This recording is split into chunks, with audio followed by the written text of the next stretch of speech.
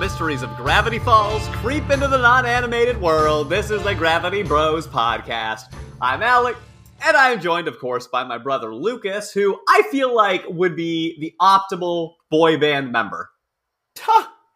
I think there's a lot of reasons why that is not the case.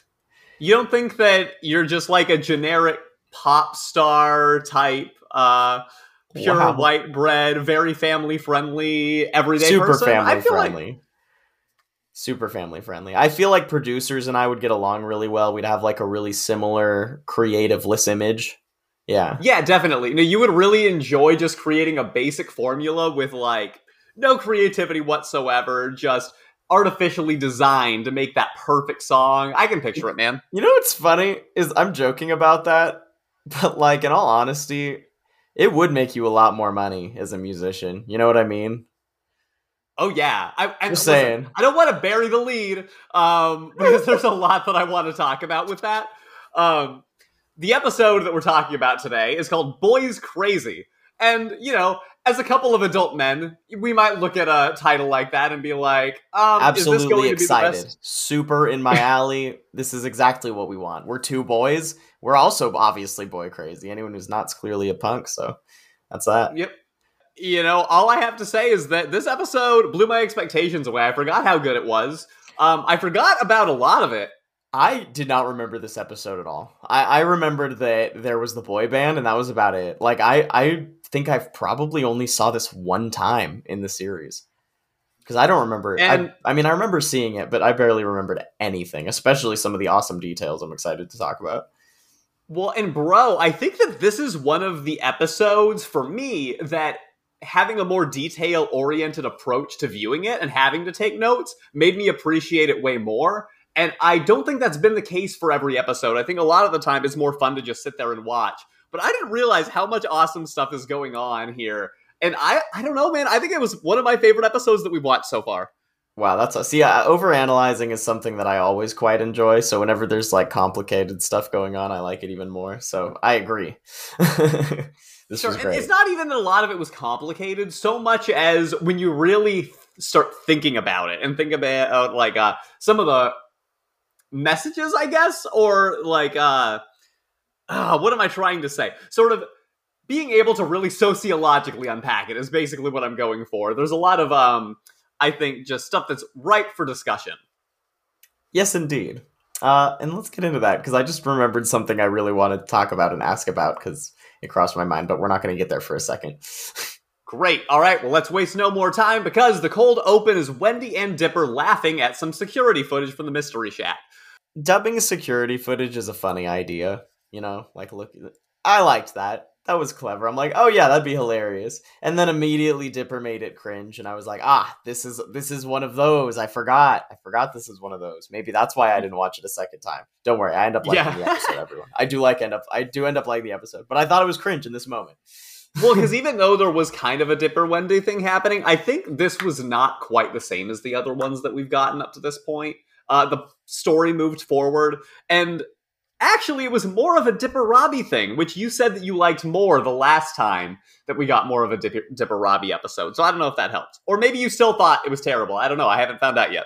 I think there were two supremely cringy moments in this episode. And this was one of them. This first one was one of them. I don't think this first one was as bad as the second one, though. But we'll get to that. Fair. We will. So Mabel laughs at Dipper for acting weird, calls it like she sees it. But meanwhile, she's acting weird herself and dancing, basically asking them, oh, why do you think I'm dancing? Well, Lucas, that is because her favorite boy band several times is performing, and her, Grenda, and Candy are gonna go see them. One of their names is Deep Chris. That's all I have to say about that. Perfect. And we'll leave it there. Ridiculous. Dipper says that... It really is. Dipper says that all of them are fake, which... You know, I guess that's a word that we throw onto a lot of people, like, oh, they're so fake, like it's not genuine, is what that's supposed to mean. And I think that's probably what Dipper means, too. You want to know something funny? I actually took a class when I was in my undergrad called, what was it? It was a class about subcultures and the idea of deviant cultures and, like, subcultural waves amongst typically American culture was what we were focusing on in the class, right? And Mhm. this whole concept of authenticity is it's one that comes from the core values and idealism of a movement, of an art movement or a subculture or whatever it is. And then as soon as it gets popularized, you know, you have cultural diffusion, and thus the core base doesn't have that same thing to share anymore. So then everyone gets mad because it changes into what's not their identity. And it happens all the time. And this is just what's happening in the music industry.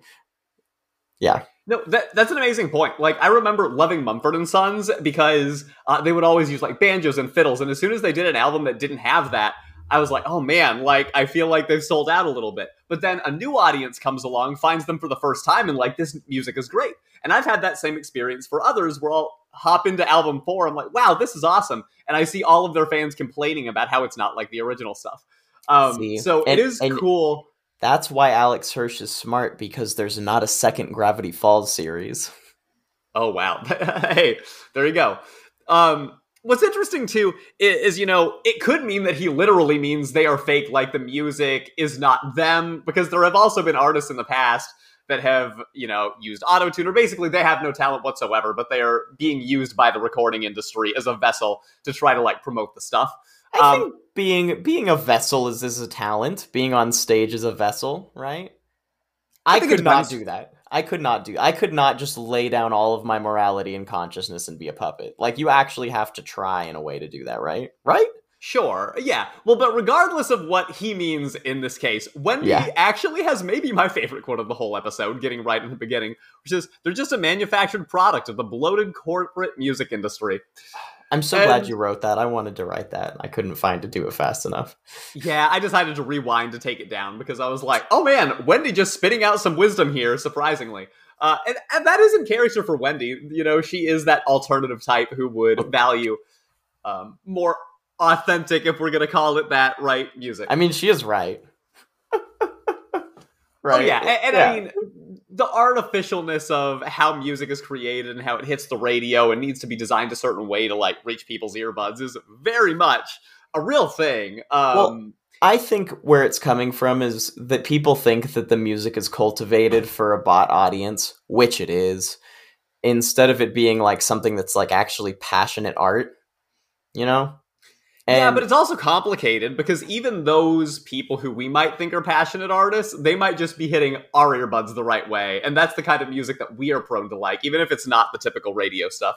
well, yeah, I think it's the audience's feeling of passion that ends up making a difference, you know? I mean, not that we can't. I mean, we could judge the artists and how their mindset was creating it all that we want. But if people like it, you know?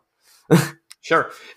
And that's why, like, there is so much to talk about here. You and I are both very passionate about music. I think largely because our father was like a professional musician basically for our entire life. That was his main thing that he did. And, you know, I definitely think that we had it instilled in us a little bit, like what is good music and what is bad music. And as an adult, I've sort of come to appreciate that there really isn't good and bad. At least not in, obviously there's some people that are very talented at certain things and some that maybe aren't. But I think that it's okay for music taste to be subjective and for different people to like different things for different reasons, regardless of whether it's the music industry force-feeding it into people. I think if you're one of those, this is my comment on that. Because I was one of these people for a long time, and I'm sure most people are or have been. But if you're one of these people that says, "Oh, I like every genre except X," that's your cultural bias breathing down your neck. And I recommend shaking that, because I guarantee you there's good musicians within whatever category that you've decided to factor out. Yeah, it's usually country. It's usually country that people say that. That is usually what people say. Sometimes it's EDM or electron. It's usually country, though. Yeah, or I hear or rap disco. a lot. Or disco. Yeah. Yeah, I mean, look, and it's okay. You don't have to like every genre. It's just, I think that it's probably wrong to say that music is explicitly bad. Like, those people are not talented, when in actuality, it's just maybe something that you don't understand. It's a genre that you're not as familiar with. Well, and also, like, talent is relative a lot of the time, you know? Like, it like, the skills that it takes to be an artist, like an electronic artist or be a DJ, for example, are just different than the skills that it takes to be a guitarist. So, like, a really skilled guitarist looks different from a really skilled DJ. Do you know what I mean? Yeah. No, I mean, that's an excellent point. Yeah, different skill caps and different like strategies and ways to be creative for different art forms that have had different levels of exploration. Because a lot of electronic stuff is really new too, and people don't appreciate how much theoretically there is to expand upon it. You know. Sure. Yeah, and I can speak from my experience. What I really appreciate out of music, and I consider to be great, is something that sort of evokes emotion or is very creative. Basically, something for me that has intentional songwriting. Um, What's your favorite band, and Alec? that so classic band would be the Beatles. Modern band would be the Head and the Heart, and they're a folk band that Wow. How do you have some where's softer the stuff. line in the sand for what year do we do that? They're I, very God, dude, separate, so you don't have to gray that area. But it's hard to know. The truth is, I actually do listen to a lot of different genres, and more so even now as an adult, I've sort of started realizing that there are things to be admired from other things that I didn't used to like. Um, but I tend to lean in the classic rock, alternative, folksy type thing. That's the music that I am prone to enjoy the most, and I think it's because a lot of it feels heartfelt to me. That it hits me in a place that resonates with my culture, and yeah, that's what art is supposed to do, right? Or I shouldn't say supposed to, but that tends to be what people resonate with in value. their own. Yeah, or they value whatever resonates with their own cultural upbringing, and I think that's a beautiful thing about art is that there can be something for a lot of people. And in my opinion, the more people that get represented in that type of media, the more fruitful the art culture is as a whole. I just love that we're sort of in an era where we're getting more and more variety about all kinds of different music, shows, everything. At the expense, though, see, this comes full circle. At the expense of having boy bands like this, because if it wasn't for those sellouts that are making way more money than anybody has any right to, we would not have a booming music industry like this. You know what I mean? Well, way to bring it back because Grenda, Candy, and Mabel are all getting ready in the room as we proceed with the episode.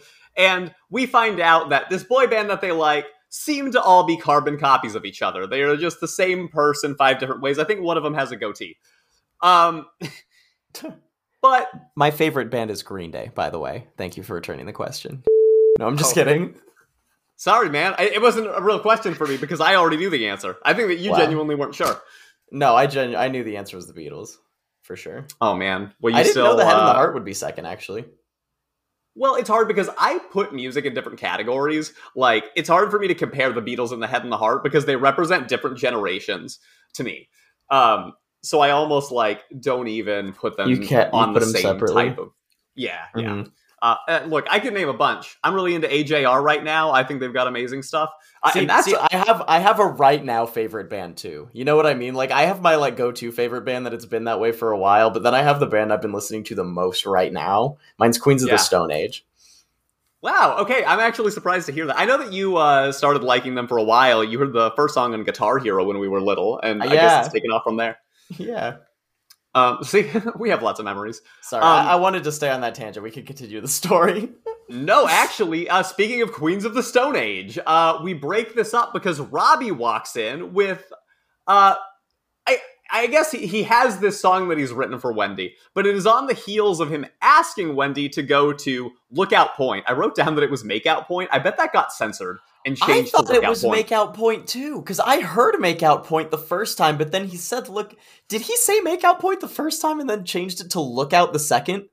I thought so, but now I'm not sure. Now I'm not sure either. Somebody can correct us in Discord or something. People have been doing that, and it's really awesome, by the way. Oh, yeah. Well, I want to talk about one of those later if we have time. Yeah. So the thing is, Wendy totally does not want to go to Lookout Point with Robbie because apparently he stood her up last night and she's mad, and she actually starts to initiate a breakup, and Dipper to the side is getting super excited. But yeah, Robbie pulls out this song. Go ahead.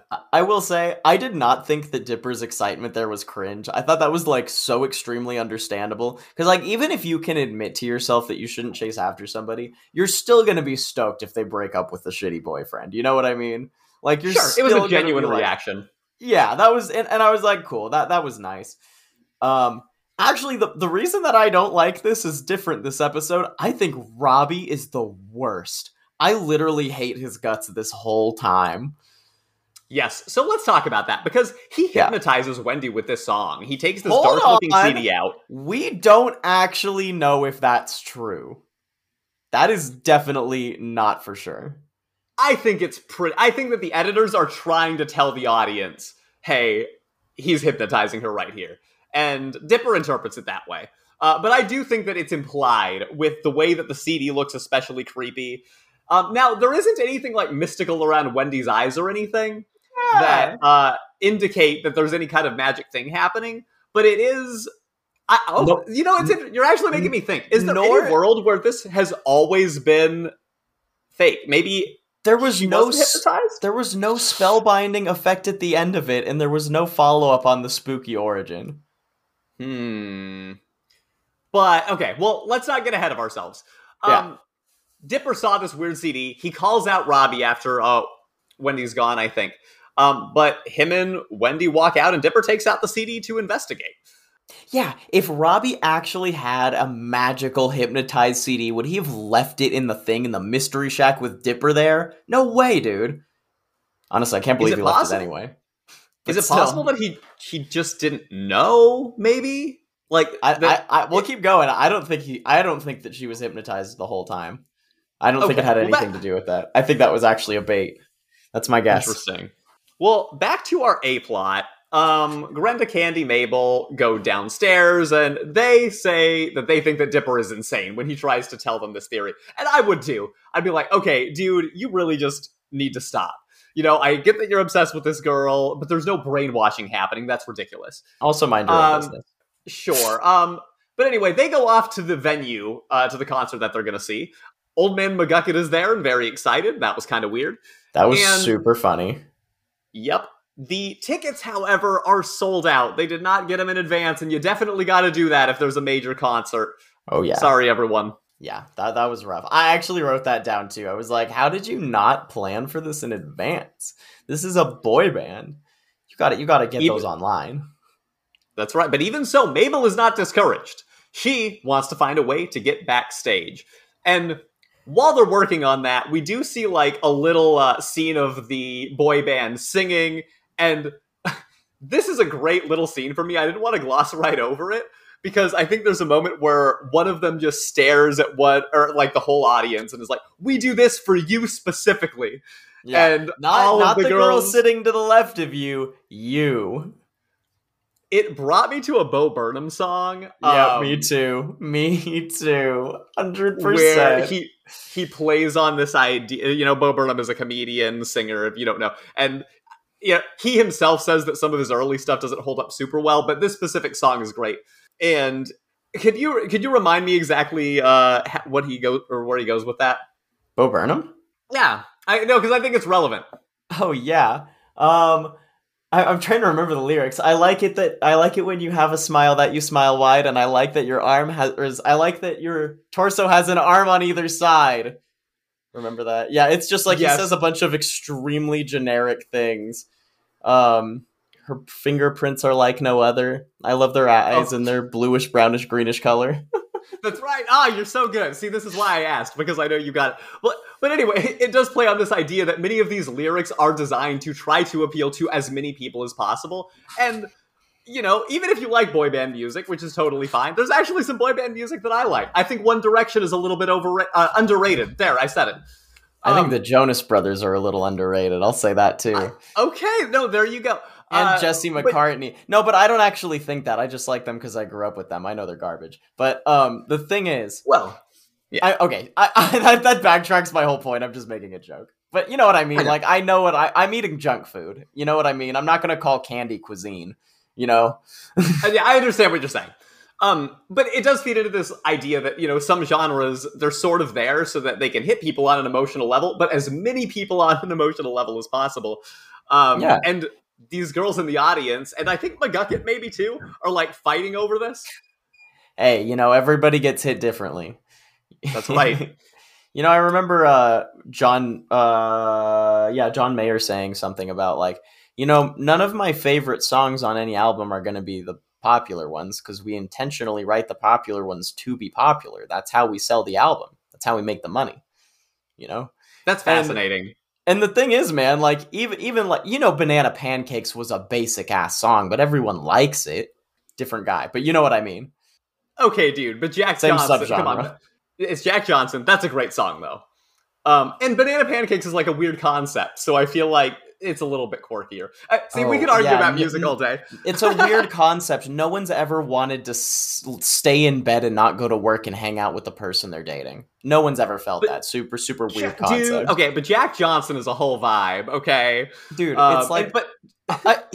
I'm just saying, man, like, it sells the album, you know what I mean? Like, no, I see what you're saying. Jack Johnson himself, just like John Mayer, would say... oh yeah, my favorite songs are the more obscure ones, and I'd say that for our favorite artists, we would even say the same. Yeah, I would say that. I definitely feel that creator way. Myself. None of my most popular, literally anything that I've ever created has ever been my favorite. Fire spinning. I guess that's true for the channel too. Yeah. Yeah, YouTube, fire spinning, essays, even in school. Like, nah, dude. All my favorite projects are always stuff that, and usually it's because usually the artist appreciates something more because there's more artistic skill put into it. And the thing is, when there's more artistic skill put into something, it's harder for the general audience to appreciate. So it just kind of makes sense that would be that way, you know? Yeah, no, I see what you mean. It's not necessarily inherently bad, but it's just a reality. Yeah, it's like a disconnect. Like if you're a skateboarder and you do the craziest skateboarding trick on the planet, mostly only other skateboarders are probably going to appreciate it. But if you do a big triple backflip, everybody thinks it's sick. Right? You know, it's like showy. Yeah, you get me. Totally. These little intricacies that get thrown in there. It's like, oh, I hope that people notice that. And you know that there's a very small subsection of people that will. Yeah, the basic audience is like, do a backflip, do a kickflip.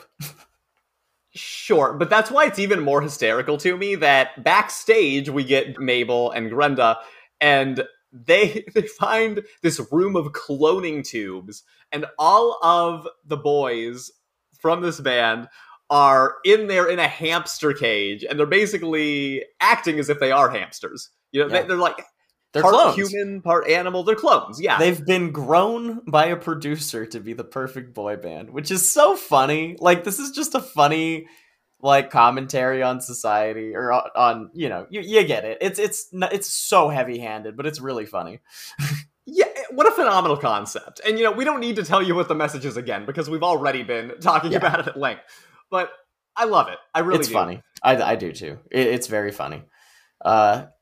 Mabel frees them. Do we have to go into more detail about that? I mean, I think the biggest detail there is that this producer walks in after they hide. And he's basically threatening them, saying that, you know, if they perform bad, they'll be replaced by their brothers, which are in the process of getting cloned. You know what's funny, though? Even though technically musicians aren't replaced by clones, that actually is how that works. You know? It's like, oh, if you don't do it, someone else will. I actually didn't even think about that. That's a really good call. Oh my god. I mean, honestly, that's why, like, things like politics and the art, those certain kind of arts industries are really messed up. That's why I don't like fire performing anymore too, because there's always somebody who's going to do it cheaper than me. You know what I mean? Even though they shouldn't, there's people that are going to undersell the market and make it so that your work isn't valuable because they'll do it for free for exposure or whatever. You know, if you're a flow artist listening to this, don't work for exposure ever. Okay, don't do it. Or an artist of any kind. It undercuts the value and it makes you not worth what you should be worth. The fact that a lot of boy band artists decide to go their separate way in the end makes me wonder if there's an element of them not wanting to feel like clones. That they feel like they have been treated as clones and they want to, like, prove their independence by breaking off and doing their own thing, to varying levels of success. Well, I mean, a lot of the time, those bands are just, like, actually put together by producers. Like, the Monkees, that's a classic band. They were put together by a producer. Yeah, so was One Direction. Yeah, exactly. So, like, you know, when that's the situation, you know, I mean, it's not like they have any long-term friendship that they're trying to preserve. It's a job, you know, in a way, right? Yeah, no, this really is the perfect commentary, even the more that we talk through it. Hello? Hello?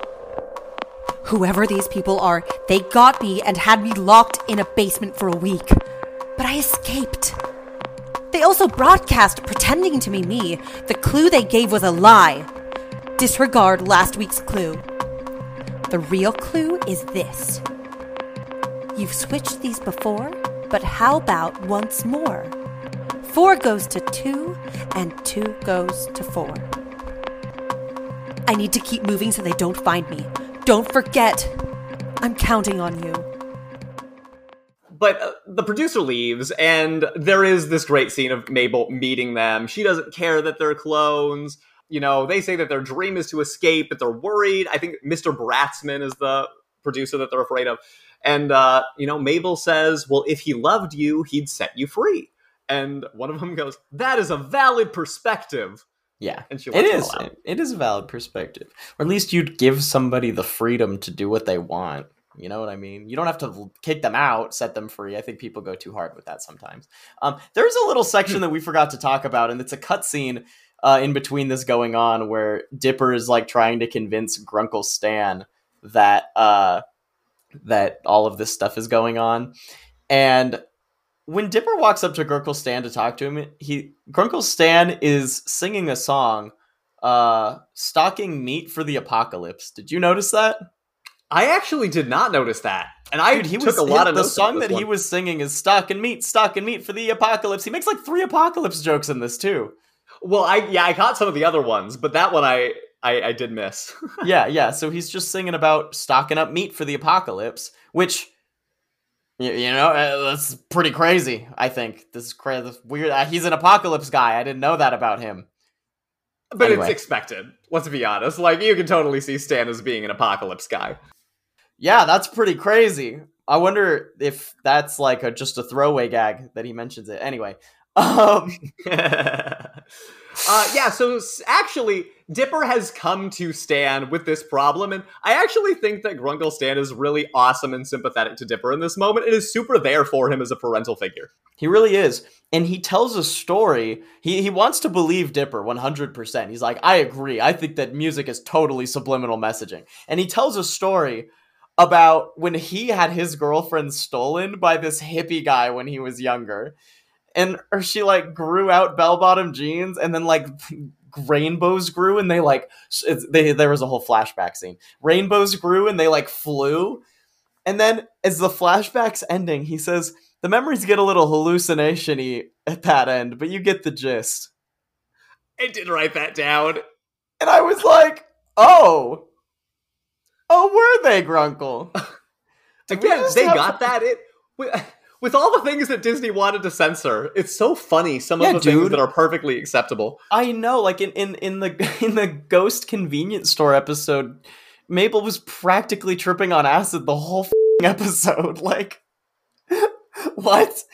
And you're mad about somebody putting their arm around someone's shoulder? Get out of here. It's so funny.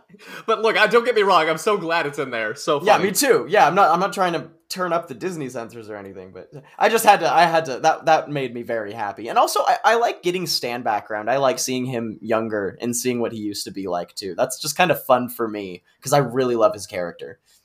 Me too. And I mean, we talked about it a little bit quickly, but his whole incentive for telling this story is like, oh yeah, I think that musician was totally playing like subliminal music. And the thing is, it's just like this. It's just the hippie guys are the coolest, man. I'm sorry, they just win. Like I got nothing to. That's just it, That's peace and love. Like it's the best thing. I don't know why you wouldn't want guys like that. So sorry. How could you possibly know that as a boy band carbon copy? Yeah, see, I don't know, man. Those hippies are threatening to me. That's why they steal my girl. So, Stan, he believes that all music has subliminal messages, and he even uses it in the Mystery Shack. So there's an awesome flashback. He just shouts into the PA, not even music, like, buy more keychains! And it freaks out all of the guests, and they run out of the shack. Funny. But, fun fact, I'm going to go on a little side tangent. This is actually very true about marketing psychology, because all of the marketing psychology in grocery stores is based on decision fatigue. So a human being only has about 30 to 45 minutes of good decision-making capabilities. Isn't that sad? Anyway, pretty much the grocery store is designed to keep you there as long as possible, so you start buying stuff that you don't need and spend more money than you actually need to.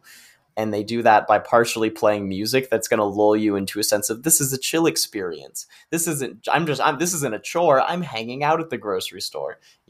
Anyway, we'll continue. Nobody cares. Lucas, I feel like this is going to be one of those episodes that, as artists, we're like, this is one of our favorites that we've ever done. And then we're literally creating exactly what we are talking about in the episode is one that's not going to be the fan favorite, but it'll be an artist favorite. I was thinking about that too. Like, we're really talking about things that we're interested in today, and that's awesome. And I think that's great, and I hope that people think that too. Yeah, who needs a topic? Who needs a topic?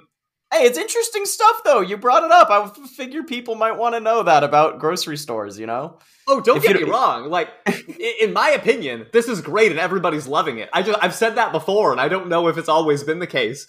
So, look, this is exactly what we should be doing right now, and I don't question it for a second. I want to keep going on these tangents because there's still so many awesome places that this goes. Speaking of which... Yeah, there are. Stan takes the Dark CD. Or I think Dipper does. He tries slowing down the track, but he doesn't do it right, or he's unable to figure out the right way to do it at that time. Well, it's on a DVD, and you can't just put it on a record player and do it backwards. So he tries it, and it doesn't work. And then I just want to say, somehow Dipper just converts this DVD music file to a record player in an hour. Like, dude, I have no idea how to do that. How did that 12-year-old kid do that in that short of amount of time? So, wait, is it a DVD or a CD, though? See, it was a CD, and then he converted the CD to, which also tells me that there's no way that it's cursed, or whatever. There's no... Because, like, how would any magic actually, like, stay on a burned copy of a CD? I don't think that we can think too hard about it. We could really, like, lose ourselves here, because... Where did the converting of the disc happen? Did that cause something weird to happen in the process? Like, well, and how the heck did he do it? For real? Like, how does... That's a complicated... Maybe. Did he just have an empty record player and a system to burn music onto it? Like, that's maybe it was the CD. Setup. Maybe it was the CD and it doubles as a record in this universe. Maybe in this universe, CDs and records work the same way. No, Dipper said he burned it over. He copied it over to the record so that they could reverse it backwards.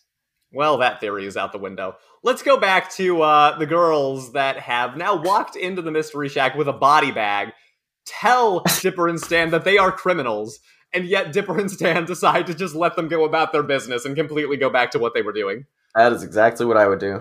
None of my business. Yeah. I don't want to know. It works, and meanwhile, the boy band has been brought into Mabel's room, and they get let out. Not long after that, though, the producer has tailed them to the shack. How did he find them? He followed the trail of frosted tips. And that's pretty funny also because, I don't know if you know this, but when you bleach your hair too much, you actually, you could just pull it out because it gets so thin that it's just like hay, and it's like straw, and you could just, pull it out. It just, disconnects. So that's something that happens when you've bleached your hair way too much. I don't know the logistics. I just know that the boy band frosted tip stereotype is hilarious. Yeah, but they shouldn't actually fall out though unless you've bleached them to hell. Like if your hair is falling out, you've bleached it way too much. Oh, okay. So you're saying that that's inaccurate. Part of the joke. That's part of the joke is that they've over bleached their hair. That it's literally falling out of their heads. Sure, I just think it's a joke because boy banders have frosted tips. But I hope that they did think that hard about it. Do you know what frosting your tips is? It's bleach. Is that what it is? Okay, yeah. Well, who cares what the process is? We just need to know that they have frosted tips. Well, that's why it's people who care about hair, Alex. Some people with class and culture might actually care, okay? That's why. I am sorry. I have to admit that I care very little about hair. I know little about it, but I hope that does it for some people. Well, hey, you know what? That's the thing that everyone's going to care about. So, no, I'm just kidding. I'm glad. Mr. Bratzman, after having tailed them, he walks out of his limo, and Seuss is there. He asks, have you seen any perfect boys? And Seuss says, only if I look in the mirror. Up top. I'm going to just spoil it right now. I gave Seuss a point, literally, for that line. That is his only Are you kidding? scene. I'm not kidding. That is his only scene. I love that because I'm like, body positivity needs to be taught to children. I'm giving Seuss a point. That was epic. Dude, incredible. I felt the same way. It was like, what an awesome line for him to only show up and do that one thing. Seuss's strength as a character is actually through solid, impactful one-liners and bits. So you know what? I'm going to give him a point for nailing it so hard that it stuck out that much amongst this whole episode. You know? I love it, man. Yeah. So, sorry to spoil it, but I had to say it right when you said it because there's no other line where it'll make any sense. Sure. Well, the girls and the boys, the boy band, the girls and the boys. The girls and the boys, they are rightfully concerned. Mabel has an idea. They can have their own pet boy band. And That's Candy essentially and Grenda, the idea, yeah. yeah, this is the first red flag for Candy and Grenda. They're like, I don't know about this. Yeah, But and you can understand where it goes is where Mabel starts doing what the producer does, not quite as bad because she doesn't treat them badly, but she still keeps them captive. yeah, she just does it in her own way. And there's an amazing montage of her and a little bit of Grenda and Candy teaching the boys how to be human and drink water and things of that nature. That's pretty fun. Yeah, because they're not like they haven't learned how to be people, so they'll like do things really weird. Honestly, I don't even know how to describe it. You guys should just go like look at a clip because it's really funny and awkward, and I don't think I could even illustrate with how do you draw, a new human being in an adult like teenage perfect boy band body who's never like been a person before. That's what it looks like. Major creative challenge, and I think they nail it. Yeah, they do. It looks just like that. Like, well, dude, as an artist, I bet that's a really fun thing to be able to think of something like that and being like, whoa, what are the physics? Like, you really gotta branch out of your comfort zone. I think that's really cool. Yeah, like what things will they know how to do? What won't they know how to do? That's true. Yeah, and you could be... I mean, obviously, we're suspending our disbelief a pretty decent amount for the show in general, so you could do some fun stuff with it. Sure.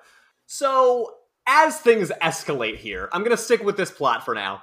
Mabel sort of says to, I think, Grenda and Candy, as they start to be rightfully concerned about how seriously she's taking this, well, every boy I've loved this summer hasn't worked out, and I don't want it to happen again. And cool character moment. Cool character moment. You're literally kidnapping people, Mabel. You are literally... You have 5 men, grown men that are older than you. That, like, I said Dipper's thing was cringe. This is, like, completely next level. Can you imagine if this was, like, a 60-year-old guy doing this? This would not be the same episode. You know what I mean? Like, that is a completely different plot line. It's way less cool. This wasn't the cringe moment that you were talking about that you really hated. That's the thing at the end, right? Yeah, it is the thing at the end. Oh, okay. So we're but still... this is cringe too. I wasn't talking about Yeah. that, but this is cringe too. It's not. It doesn't feel cringe because it's so funny, but like it still is.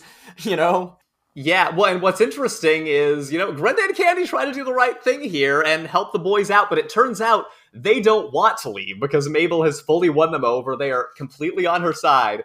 The best part is that they start walking slowly toward Grenda and Candy and snapping like the scene from West Side Story. And it's absolutely epic. I love that they went there. And this is the reason you'd think, why would the boys defend Mabel? Because obviously they're all sticking up for her, trying to get them to go outside and do what they wanted. Stockholm Syndrome? No, not Stockholm, actually. Hedonic adaptation. It's because... Whoa, okay, we're going different directions. It's because before, the reason that they were mad partially was because they were treated badly and they were captive. But now they're still captive, but they're treated well. So even though they're not set free, they're like, well, this life is better. We have improved.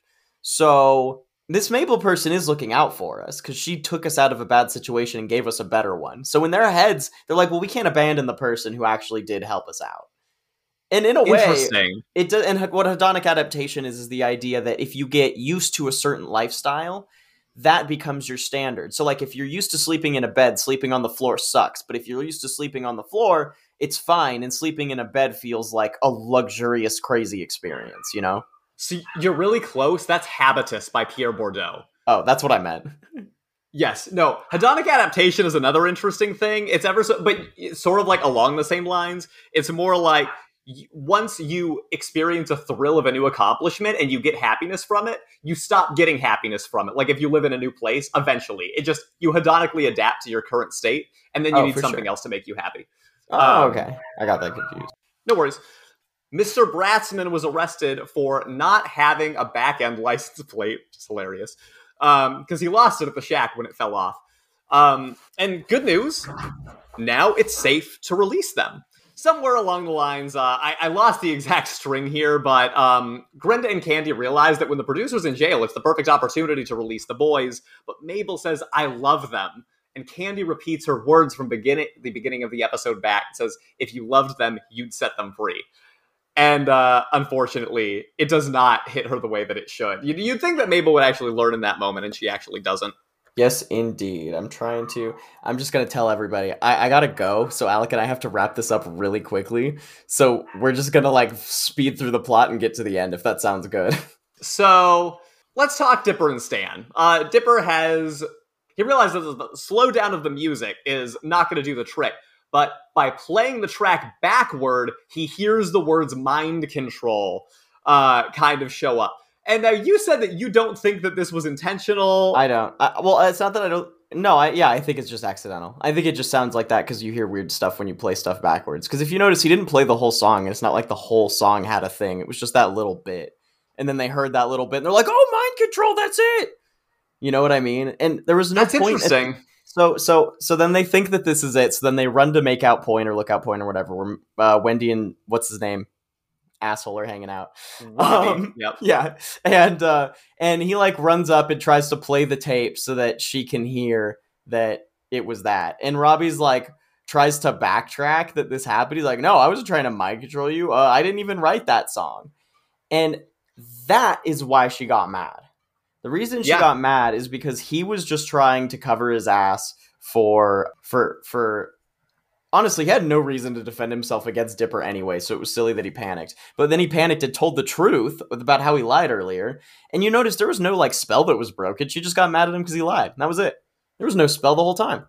I'm still not convinced that there wasn't a spell, but I do think that that is the more important message to take away.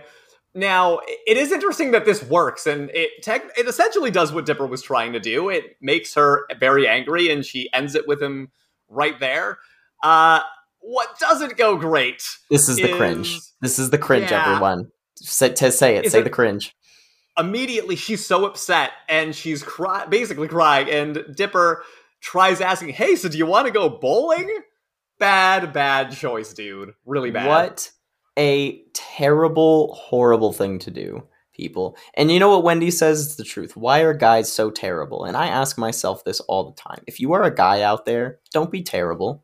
Please be nice to women and and just everyone in general, but especially like for real. Like, why is this such a difficult thing? You know what I mean?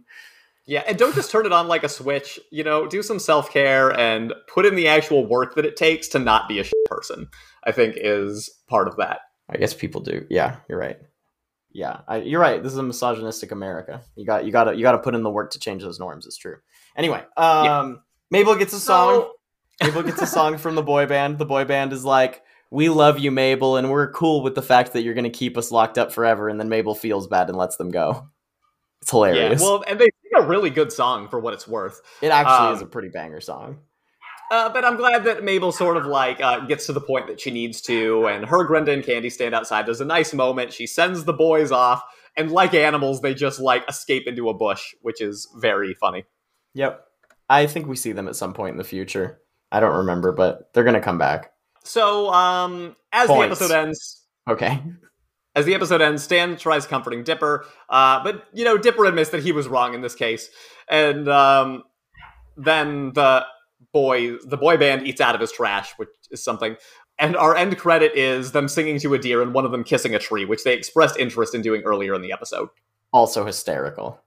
He says the word 2013 at the end as if they're trying to make a timestamp and remind people, if this doesn't hold up, just remember, 2013. No, that's a joke. That's like a boy band joke. And clearly it didn't hold up because you didn't recognize that was a boy band joke. Not for a second. Is that supposed to be like, do boy bands like sing a year at the end of their songs? What's that? 2020! This is brand new to me. I do not understand. Yeah, you just yell the year it is and people freak out. It's like yelling your state. Yeah, welcome to fucking Jamaica. Woo! Everyone loves it here. We're the state. We're the place. It doesn't matter. Sure. Okay, well, Lucas, you gave 1 point to Seuss. I'm assuming that you gave 2 points to Stan. Is that a crazy thought? That is correct. Stan deserves those points. Super funny. Love his backstory. And, you know, he tried to help out Dipper for real. Did he do it for his own backwards personal backstory? Maybe. That's okay, though. He still tried to be a homie and was sweet to Dipper and and I like that. That's cool. He just had so many hilarious lines. He was a good parental guardian in this one. I also gave my 2 points to Stan. In your one? You know, there was even a line with Robbie where he's telling Robbie the apocalypse thing that you mentioned. hey, don't worry, man, like, the apocalypse is coming anyway. Bury your gold. You buy gold, right? So, of course, Oh, Stan yeah, is that's also right. a gold investor. Yeah. So the apocalypse thing resurfaces, which is interesting. I also gave a point to Wendy, not because she Nice. was the best character of the episode, but I feel like after what she went through, she deserves it. And I I did consider that absolutely too. love that quote from the cold open. It was my favorite. So Yeah, for I the did same consider reason, Wendy. same reason that you gave the one to Seuss for the awesome moment, I'm giving the one to Wendy for the same. I almost Now wanted to there's take one away from Robbie. I considered it. wow, just use your point to subtract from someone. That's I an thought interesting about it. concept that we could explore in the future. Especially if he did Now, try to hypnotize somebody, because that's really messed up. Yes. sure. So there's nothing in Journal 3 of note that I could find today. But for Journal 4, I want to induct something which is just the basic premise of mind control in music. If you want, we could expand it to mind control in media. I mean, I have a marketing degree, so this is a pretty no-brainer for me. Well, hold on, though, because I want to take it very literal, because I know what you're going to say, and you can interpret the way that you want. But I think that knowing that marketing psychology is a thing is very real. I don't think that's in question. I'm talking like literal subliminal messages that are there to brainwash a person into doing a very specific action. Almost So- like hypnotism.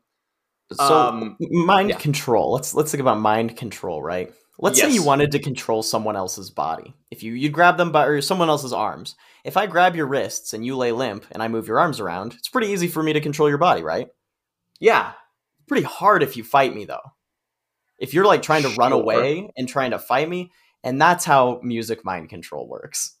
Is if you're lazy and you're, somebody who's pretty down to get lulled into making a stupid buying decision, which I'd say like 75% of America at least, then you're screwed. Yeah, you're getting mind controlled all the time. Sure. I just That's wonder 100% about... real. 10 out of 10 real. I'm not saying it's not real. I agree with you. I'm just wondering where the intention lies. Like, are Making there money. music tracks out there that are saying things like, go buy this specific product? Or is it Nah. more of a subtle thing we're just trying to make you feel a certain way? I think that's kind of what I'm That's rating. it.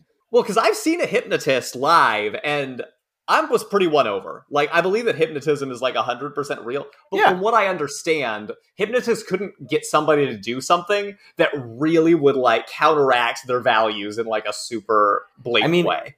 All the hypnotists I've seen is they get a bunch of people on a stage, and when they knock people out, not everybody does it. Some people don't, and the people that don't leave. Yes, that was my experience as well. And they could tell. The hypnotist would be like, oh, this person seems like they're not feeling it anymore, so we're going to let him go off. And in the end, there were only like a couple people, but they were so incredibly hypnotized, it blew my mind. And same thing. It's like, same with marketing psychology. It's like all you're doing is getting people to act who are, for like, some people want to make the decision anyway. Some people are just complacent enough to, but that's where you're just trying to get them to convert, essentially. So yeah, 10 out of 10. I think that's real. I'm going to give it a 10 out of 10 too.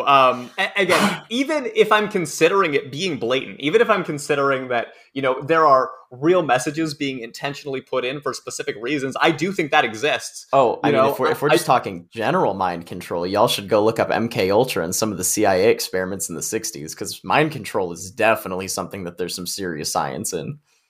Or that at least people have tried. Yeah, I mean, there's a lot to that we could probably get into that the more. U.S. government tried very seriously to figure out during World War II. Yeah. Well, and that's what's interesting, right? Is did they ever really figure it out? How far can it go? Could it go? I think the 10... questions. Good questions. That's right. The 10 gets rated for me just because I think that all those things are so on the table. Is it as likely as ghosts to be real? Probably, if not more.